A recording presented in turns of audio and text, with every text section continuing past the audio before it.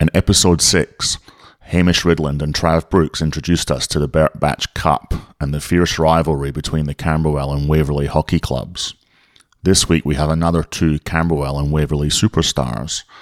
This pair, though, also happen to be the head and assistant coach of the Kookaburras. Welcome to the Camberwell Hockey Podcast.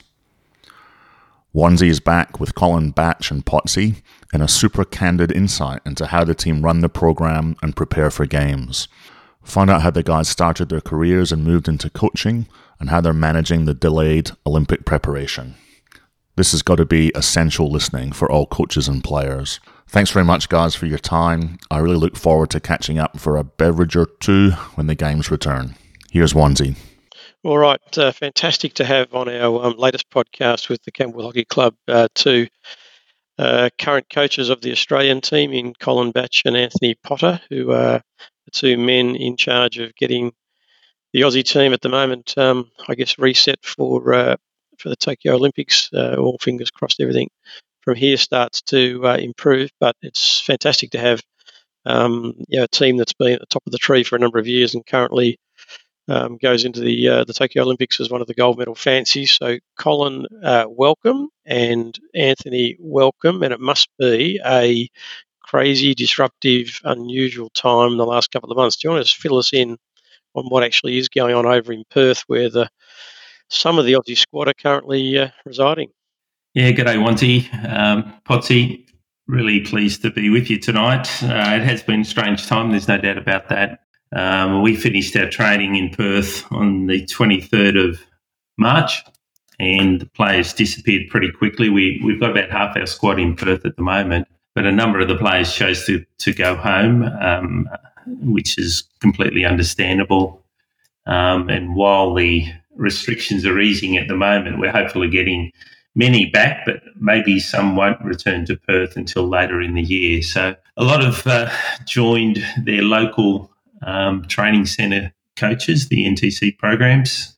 They'll do their training there for a couple of months, and then hopefully rejoin the squad September, October, or thereabouts. The players at the moment have been focusing on their strength and conditioning, and there's been plenty of conditioning during this period, and they're all very keen to get back into hockey, which will start next week. So, Potsy, a bigger welcome to you as an ex-Camberwell player. I can't believe we're letting Batchy on just because he's the Australian coach to a Camberwell broadcast, but we've managed to break some rules, and we had Travis Brooks on a couple of weeks ago, which was surprisingly pleasant. And it's dominating. Yeah, dominated. He did. He was actually reasonably well behaved too for a blue bagger. But Pots, so just interesting question I was going to ask you first up was the logistics and timelines. You know, half of this. The preparation that goes into a 4-year Olympic campaign is, it's pretty thorough, meticulous, and challenging. And to have a campaign middle of March sort of stopped in your tracks, how have you seen? Are you working to now a loose timeline, or do you have to put a firm one in and just assume that Tokyo, whilst we shouldn't keep talking about Tokyo, it is certainly the finishing bell to set a program. How do you reset? Just to go on from what Cole said, once after the 23rd, the main priority for us as staff and as a high performance unit was the safety and the well-being of the players. So we gave them a 4-week holiday away from hockey, and we were contactable every day if players needed.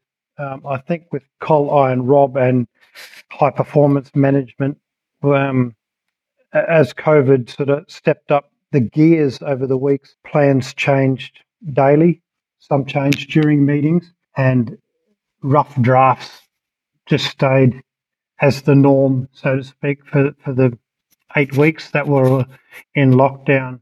We've sort of come to more sensible planning now, in the sense where we can start to train, as Cole touched on. We're looking to run some camps because of the cancellation of all Hockey One programs and state championships throughout the country. So we're, again, hopeful later in the year we can see all our athletes, not only the national squad athletes, but development and futures in their own programs in camps throughout the year. Yeah, so it just sounds like it's you've got to be flexible and fluid, and as more information comes through, you can keep planning. So I guess it's just a great insight for people that we see the Aussie team on TV at tournaments, but there's a lot that goes in from a lot of people behind the scenes. I'll come back to the actual detail around player programs and what you coach them later in the chat. But let's just quickly duck back to more introduction around both of you to hockey. Obviously, Cole, a little bit older than myself, but had an amazing career as an Aussie player, Victorian player, and a Waverley player, and in all levels. Had a massive impact.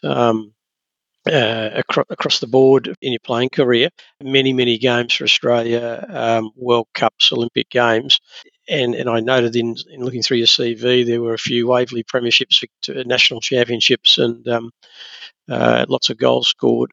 When you look back at your playing career, and obviously you've been so entrenched in coaching for a number of years, you probably don't do it that often now. And lucky enough that I can remember exactly, lots about your career. What do you look back on? Sort of your favourite memories or fond memories of your playing career in those different teams you played in? Yeah, I guess you always think back to your first game, wherever that was. For Waverley, it was we went to Waverley in 1973 and got promoted to A grade as it then was in 74. And Waverley was playing towards the finals in their first year, and they actually got into the finals. So it was a pretty good effort coming from the second division and making the top four in the first year of the club. And I did play towards the end of that season. I didn't start the season, but towards the end of the season, I played a couple of games and played in the first semi-final, which we lost to Powerhouse. So I do remember that quite vividly, and in fact, scoring a couple of goals in my first game in A grade. So that was a big thrill. But, apart from the first games you played for Victoria or Australia or your own club, yeah, you do remember the premierships or the championship wins. I was lucky enough to play in the World Cup, the first World Cup winning team for Australia, which was London in 86. So that was a huge very exciting tournament. It was the best run tournament of that time. It has been surpassed since then, but it was an unbelievable tournament run by the English, very enjoyable. And of course, the Australian team was very successful. We struggled through the final in many respects, but we were very dominant right through the tournament and got over the line against England 2-1. So your real answer, Wanzi, is that, you play to win the championship, you play to win the grand final.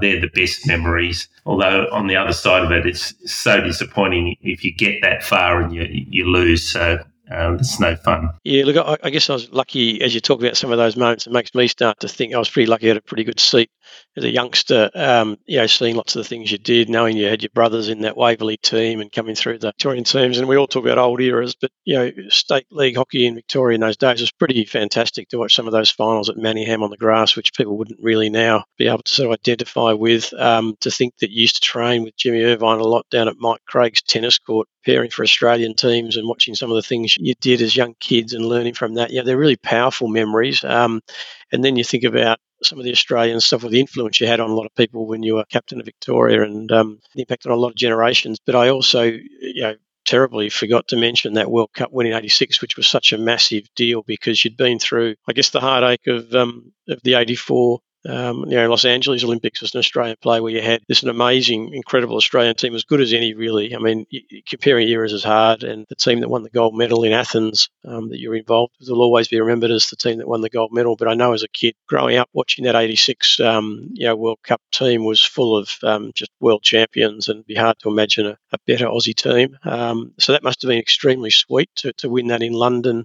After 84, I remember watching you on television, and that was pretty painful. A lot of people listening wouldn't be able to remember, but you dominated that tournament, and then had a pretty tragic loss against the Pakistanis, and then lost the bronze medal game. Have you ever managed to get over that, Cole?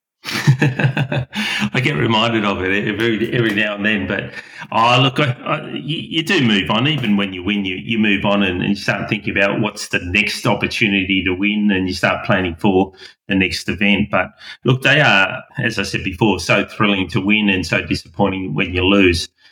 The 86 win, I think, was, the catalyst was losing in Los Angeles in 84. There's no doubt about that. There was really a driven group. It was slightly different, of course, but there was a lot of drivers in the team to make sure that we finally broke through on one of the majors, that being the Olympic Games or the World Cup. So that was a big thrill, no doubt about that. And, I was very pleased to be a part of it. So, Potsy, your playing story is not completely different, but quite a different tale to Cole's, in that you're a young punk that came down to Camberwell that could hit a goal, and you've become really, if you think about it, you've travelled the world with your hockey from those days of walking around Matlock Park. It must be funny for you to sort of reflect on the different places you've travelled, you've played at, the people you've met.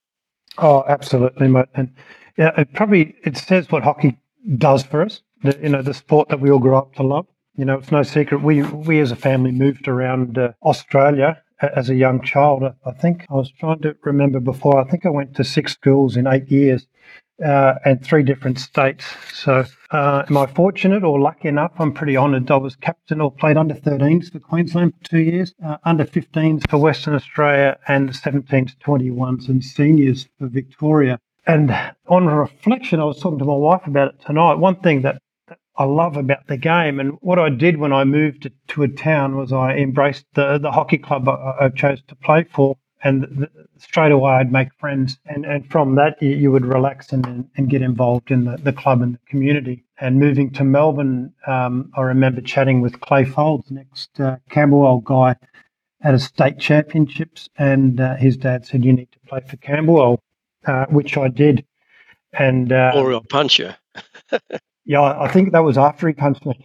So I rocked up to Matlock and on the old Sandfield ground with the great man Don Argus leading the troops back then, and had a good reality check straight away on, righto, you may think you're this, but you're going to earn your stripes at this club, and don't talk and run hard, which was great. And when I look back now, I was chatting with, I think, Jay Stacey a few weeks ago.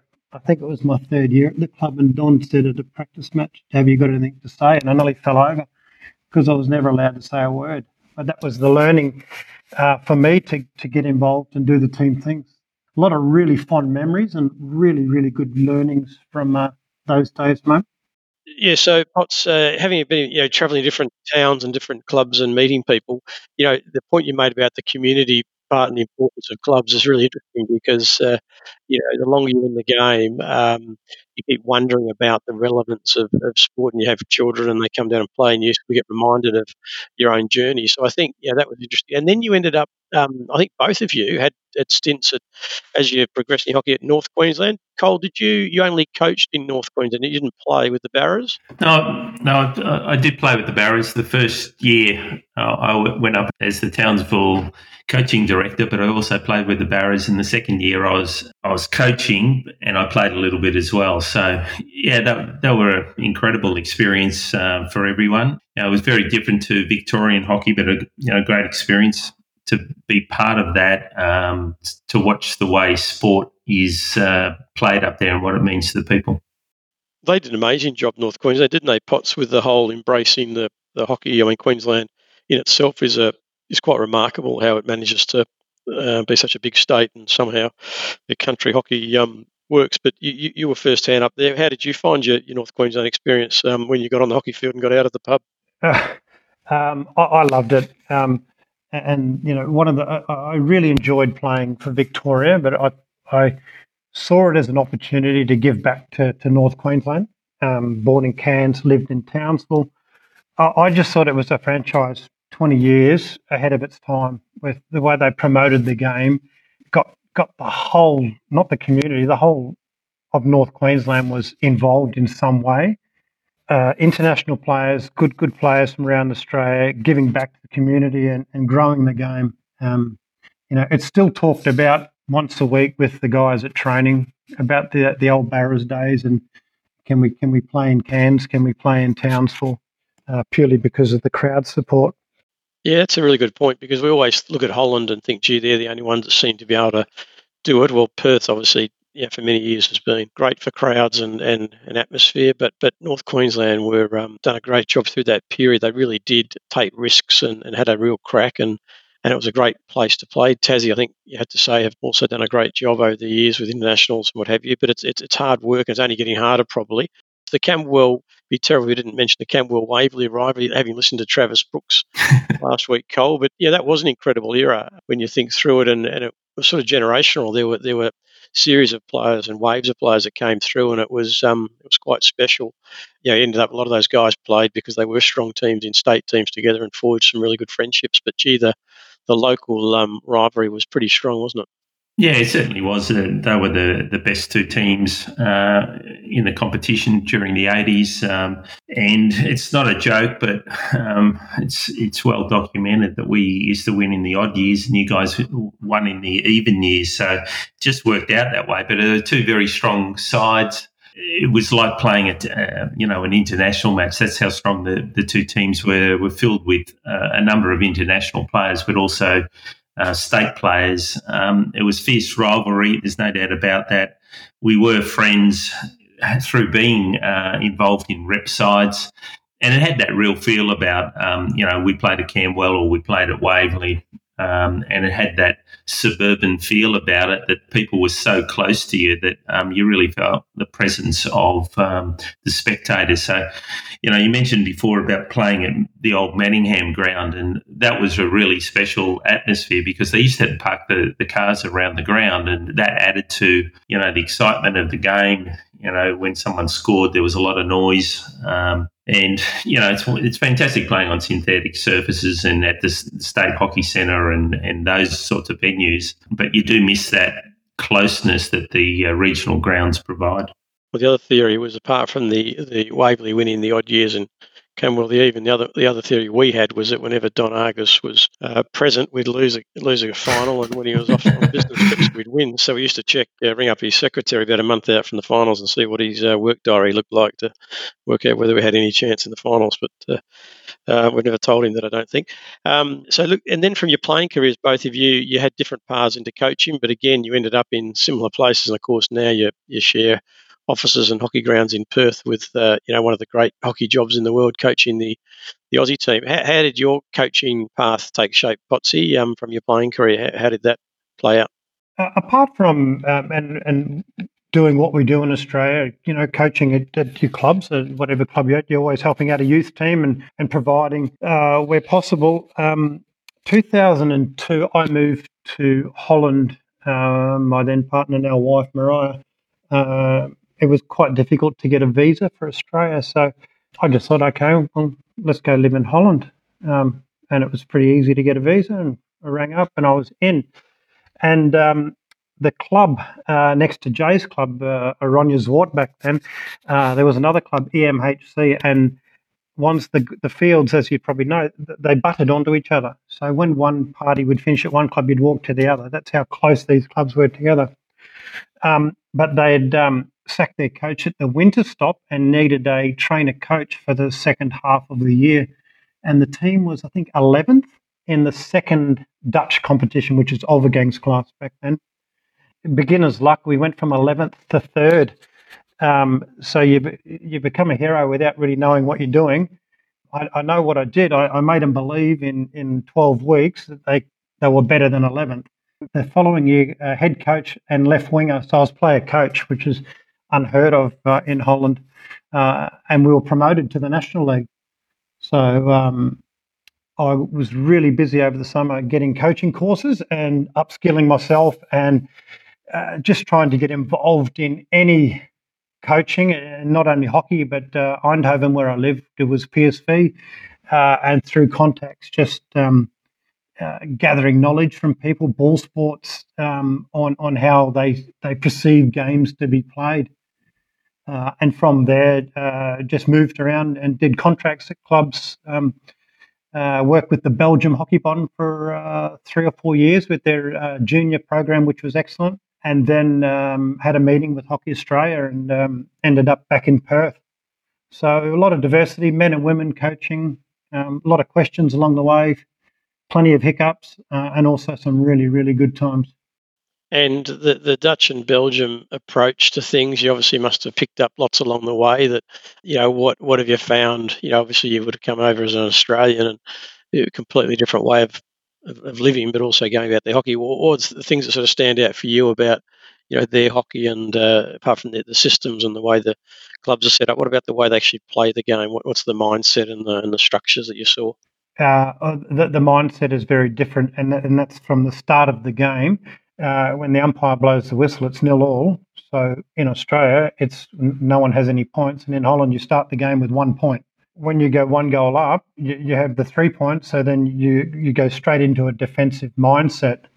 And that's not a negative, that they can defend for long periods and be pretty calm and relaxed in what they're doing. So that took me a while to get used to that mindset with the players. I was always really impressed on how clubs and regions implemented basics for the athletes, for boys and girls, to grow their talent. It's a race, and maybe it's a European thing, that they loved training basics, loved getting better at their skills. And if you look at our culture, as a kid, we just want to play games. And I think what I do, and that helps Cole coming back, is it can implement the value of upskilling our boys, and then putting that into match play, not a game, to practice what we're learning. And I think as a group, we've made really, really good progress of these skills in the last few years.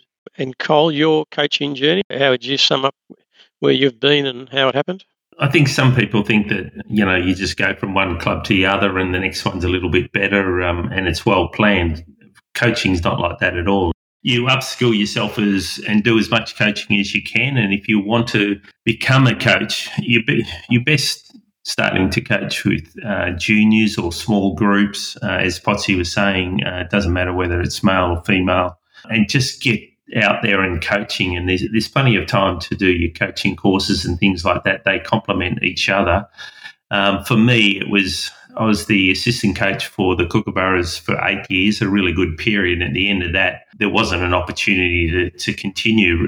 Rick Charlesworth took over, and he had some other plans about who he wanted as assistant coaches. So I took an opportunity to coach in Belgium. And again, it was a great experience, both at club level and also at the senior men's level. So that was a fantastic experience, something that I never thought that I would get an opportunity. When I was growing up in Melbourne, it was all about Victoria, perhaps playing for Australia. If you were thinking of moving, you might go to Perth to play some club hockey. But the modern game is, well, up until this year, you've always had an opportunity to play overseas, coach overseas. I think that's how far the game has gone. So I think anyone that's looking to coach, really, they can coach anywhere in the world once we get out of the COVID situation. So there's no real plan to it, but you have to be ready to go to the next levels. And I think you get a lot of experience through coaching first and talking to other coaches, talking to players and finding out where they want to head, and assisting them to get as good and to improve and develop as much as they can. So clearly in Belgium, to pick a place, there's been a pretty big Aussie influence with the likes of yourself and Potts and Jay Stacey, Adam Commons, and now Kiwi in charge. Can you tell us a bit more about how that country has, sitting next door to Holland, has become, as a gold medal contender in most major tournaments? You'd have a pretty good insight into what's gone on there? Well, I think firstly, and Potsy spent longer there in Europe than what I did, but my 4 years there, look, they have a very good development program through their juniors. So they would start programs with their kids. They call them the 8 corners, and I've forgotten what age they are, but they'd be certainly under 10. But they're training 3 times a week for at least an hour and a half. So they're getting a lot of time on the pitch. They're probably doing that for 9 months of the year. And so they have time to spend developing their skills. So you see a lot of good technical players come out of Belgium. I think during my time there, what I was able to give them was my experience of international hockey, what it took to play at the highest level, how to overcome some adversity. And they were very talented. They had some good technical skills, good tactical idea, but it was really the drive to beat, to play against and to beat the best players in the world. And I think, I was fortunate to be there during a period where a lot of young, good players were coming through and ready for that next start. And Potts, you would have seen firsthand. I imagine the Belgium-Dutch games are pretty intense. The German-Dutch games are always big games. Is that now the Belgium-Holland game? Yeah, one of the big ones in those sorts of tournaments. Yeah, that's the derby now, mate. It's many years ago the German-Dutch games were huge, but the drive south across the border or to Belgium now is game on. And it's actually good to see now because there's plenty of emotion about what they're doing, and I think they're pretty good friends off the field, but game time, it is all on. It's good to see. Yeah, we like that. Now let's get into some specifics around the actual coaching. So talk a bit about the Aussie program. So you two have got the responsibility to prepare the Aussie team to compete, and just give an insight for the listeners what that involves. So you obviously set it in 4-year cycles and break it into smaller time frames, annual and even smaller as you have tournaments. Let's use now, whilst it's not perfect given the uncertain timelines. How do you plan an Australian squad? How do you look at things? Well, I think right at the moment it's a really strange time. We've never known a time like this. Usually, you're going to play an international game in 6 weeks' time, or you're building up towards a tournament, and that is the difficult stage we've got at the moment. It was a clear picture of playing the Olympics in July, so we had our whole program set towards that, and I was really interested to see how our group was going to perform in Tokyo. We won't have that opportunity this year, but we're still training for the Olympics because, as we all know, it's been set back 12 months. But the funny part at the moment is we don't know when our next international match is. And given the situation that we're faced around Australia, but also more importantly around the world, I'm not sure that we're going to play another international match this year. So it creates an incredibly strange situation for our group, the coaching staff, the players, wondering when our next game is. So we do have a training in place, but it is a step back in time a little bit, Wanzi, and I'll explain it this way, that suddenly club hockey is the most important thing the players can train for at the moment. So I think, there's a lot of good competition around Australia, and I think one of the things that they do miss is the national players playing enough time in the club games, because we're forever on the road, and it is normally a very busy international series. So suddenly we take that away. So what have we got? And that is, they're all training now for club hockey. They've had a break. They've hardly played hockey over the last 6 or 7 weeks, and they're dying to get out there and train and play in a competition. And I think the benefit will be all the local matches that we see from time to time. Yeah, absolutely. I think it makes you sort of personally reflect back on how important having those players around for a variety of reasons. And, local clubs would thrive on, even if it wasn't their own player, if it was somebody next door, another neighbouring suburb, they go and watch a Lockie Dreyer in the goals, what have you. Potts, in a normal world, not a COVID world, you're preparing your team. So let's go back to, say, January of this year, come into Tokyo. How did your sort of the month and the week look? How many sort of sessions a week? What were the sessions made up of with the Aussie squad, gym and recovery and what have you? Give us a bit of an insight into what a typical sort of month of training for the Aussie team, say back in January, February, looked like.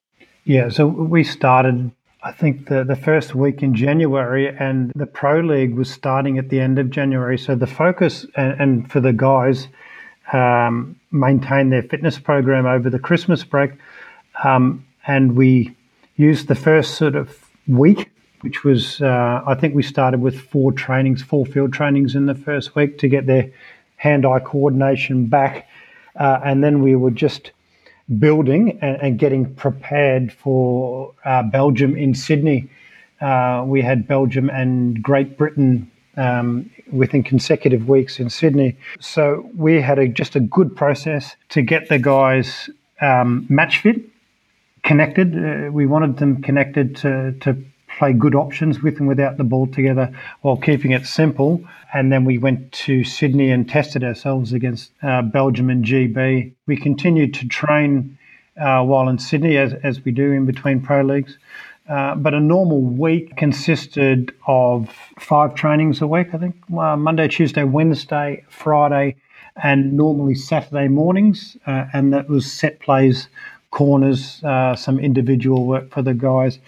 And the guys are also busy with 2 to 3 strength and conditioning sessions per week with Brendan Appleby. So we were a bit underdone, or not underdone, I shouldn't use that word. We were not ready to play consistent international hockey in the first week of the Pro League, and that showed. It was a good game, the first one. The second game, I think they ran over us, it'd be fair to say.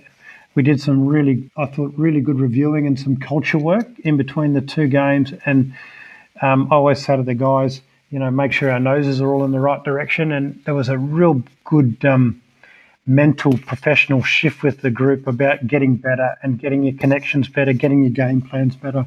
And that showed from the GB, and then going into the Argentinian games, we were pretty good that couple of weeks. Training quality was great, but also the match quality and the guys loved playing, and getting a good result at home was awesome. And Cole, in a particular session, I know each week might differ and it might depend on what is going on with the team, but do you have sort of a formula in your training sessions that you might spend the first period of time on skills or game plays? Could you refer to a sort of a session, what it might be broken up into generally? We would spend about 20 minutes warming up, and normally we train first thing in the morning. During the early months this year, we trained a little bit later. It was mid-morning, but it's about 20 minutes warm up. And then after that, we would spend 90 minutes purely doing hockey skills. We usually break the group up into 2 or 3 groups, and they'll do a series of technical skills, which both assistant coaches run. So Potsy will do 1 technical skill at one end with 8 or 9 guys. And just add to that over 6 or 7 minutes, Rob Hammond, our other assistant coach, will do a slightly different skill at the other end. And then we'll do some agility in a third group if the group's big enough. And then we rotate. So it's about 6 or 7 minutes in each one. Then we'll go into 2 or 3 exercises. Depends on the focus. Sometimes it might be just tackling. Sometimes it might be goal shooting. There'll be some match play in there, or there'll be some tactical development that we'll also do, depending on who we're playing. If we've got the right numbers, we'll play against a team that is playing how we predict the opposition may play in the lead up to the next match. So just on that theme, Cole, tactically, some specifics here, and you don't want to give too much away because this podcast will go viral around the world and there'll be all sorts of spies listening, I'm sure. But let's keep it broad. But pressing, what would be the tactical things these days that you would focus on? Is it still around what you're doing when the other team has the ball? Is it how you bring the ball out of defence? From a tactical point of view, I'd be fascinated to hear what you think are the sort of things that everybody looks at the moment. I mean, there might be different things between teams, but broadly, what are the themes that people place emphasis on? And then I'm going to ask Potts after that question more at an individual level. What are the sort of the latest things that are most important? Is it receiving? Is it elimination skills, tackling? I might just get you to touch on that. But Cole, from a tactical point of view, do you want to just comment on what you think are the big things right now? Yeah, look, it's what you said there, Wanty. I don't think the game's changed all that much.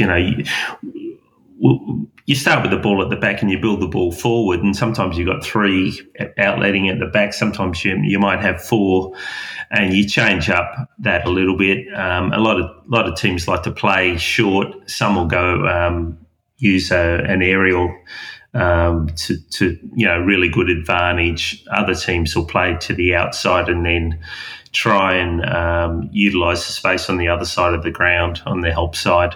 There's a whole variety way of doing it. That's with the ball, the way you build up. You've got to be aware that other teams will tactically change. I think the smart teams, when they're playing quarters these days, are liable to change their tactics, not just within a quarter, but quarter to quarter. So you've got to be on the lookout for that. And, of course, trying to win the ball back, and the opposition have got the ball. Some teams are still playing marking, but not many.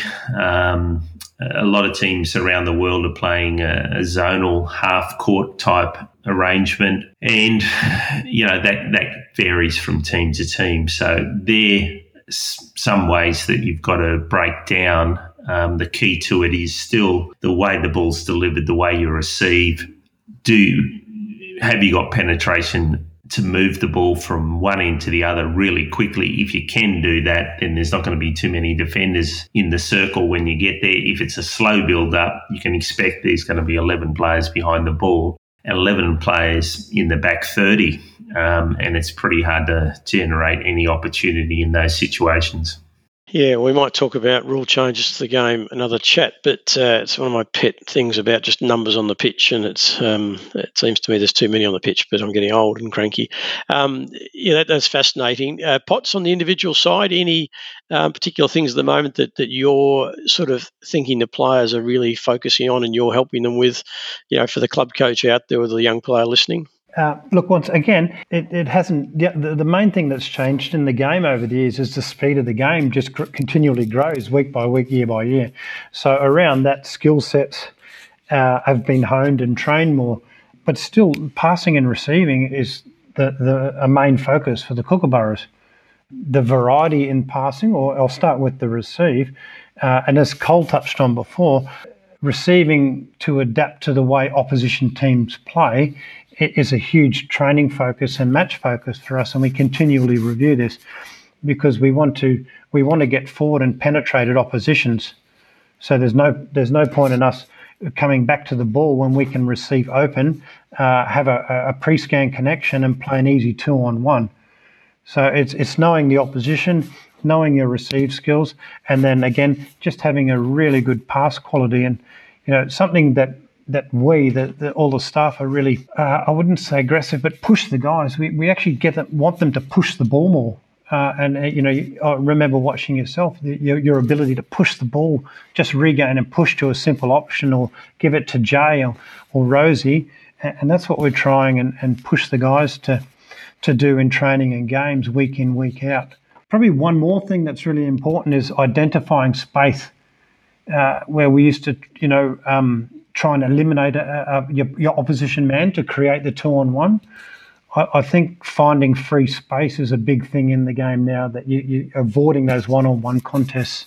The standard, I think, is just unbelievable. You talked about the pace of the game. It certainly has got quicker, like I guess other sports have too. But watching last year the Pro League, and we were all lucky enough to see plenty of it on TV, the pace is just incredible. But just as incredible for me is just the skill level, the lack of errors under pressure, the speed of ball movement.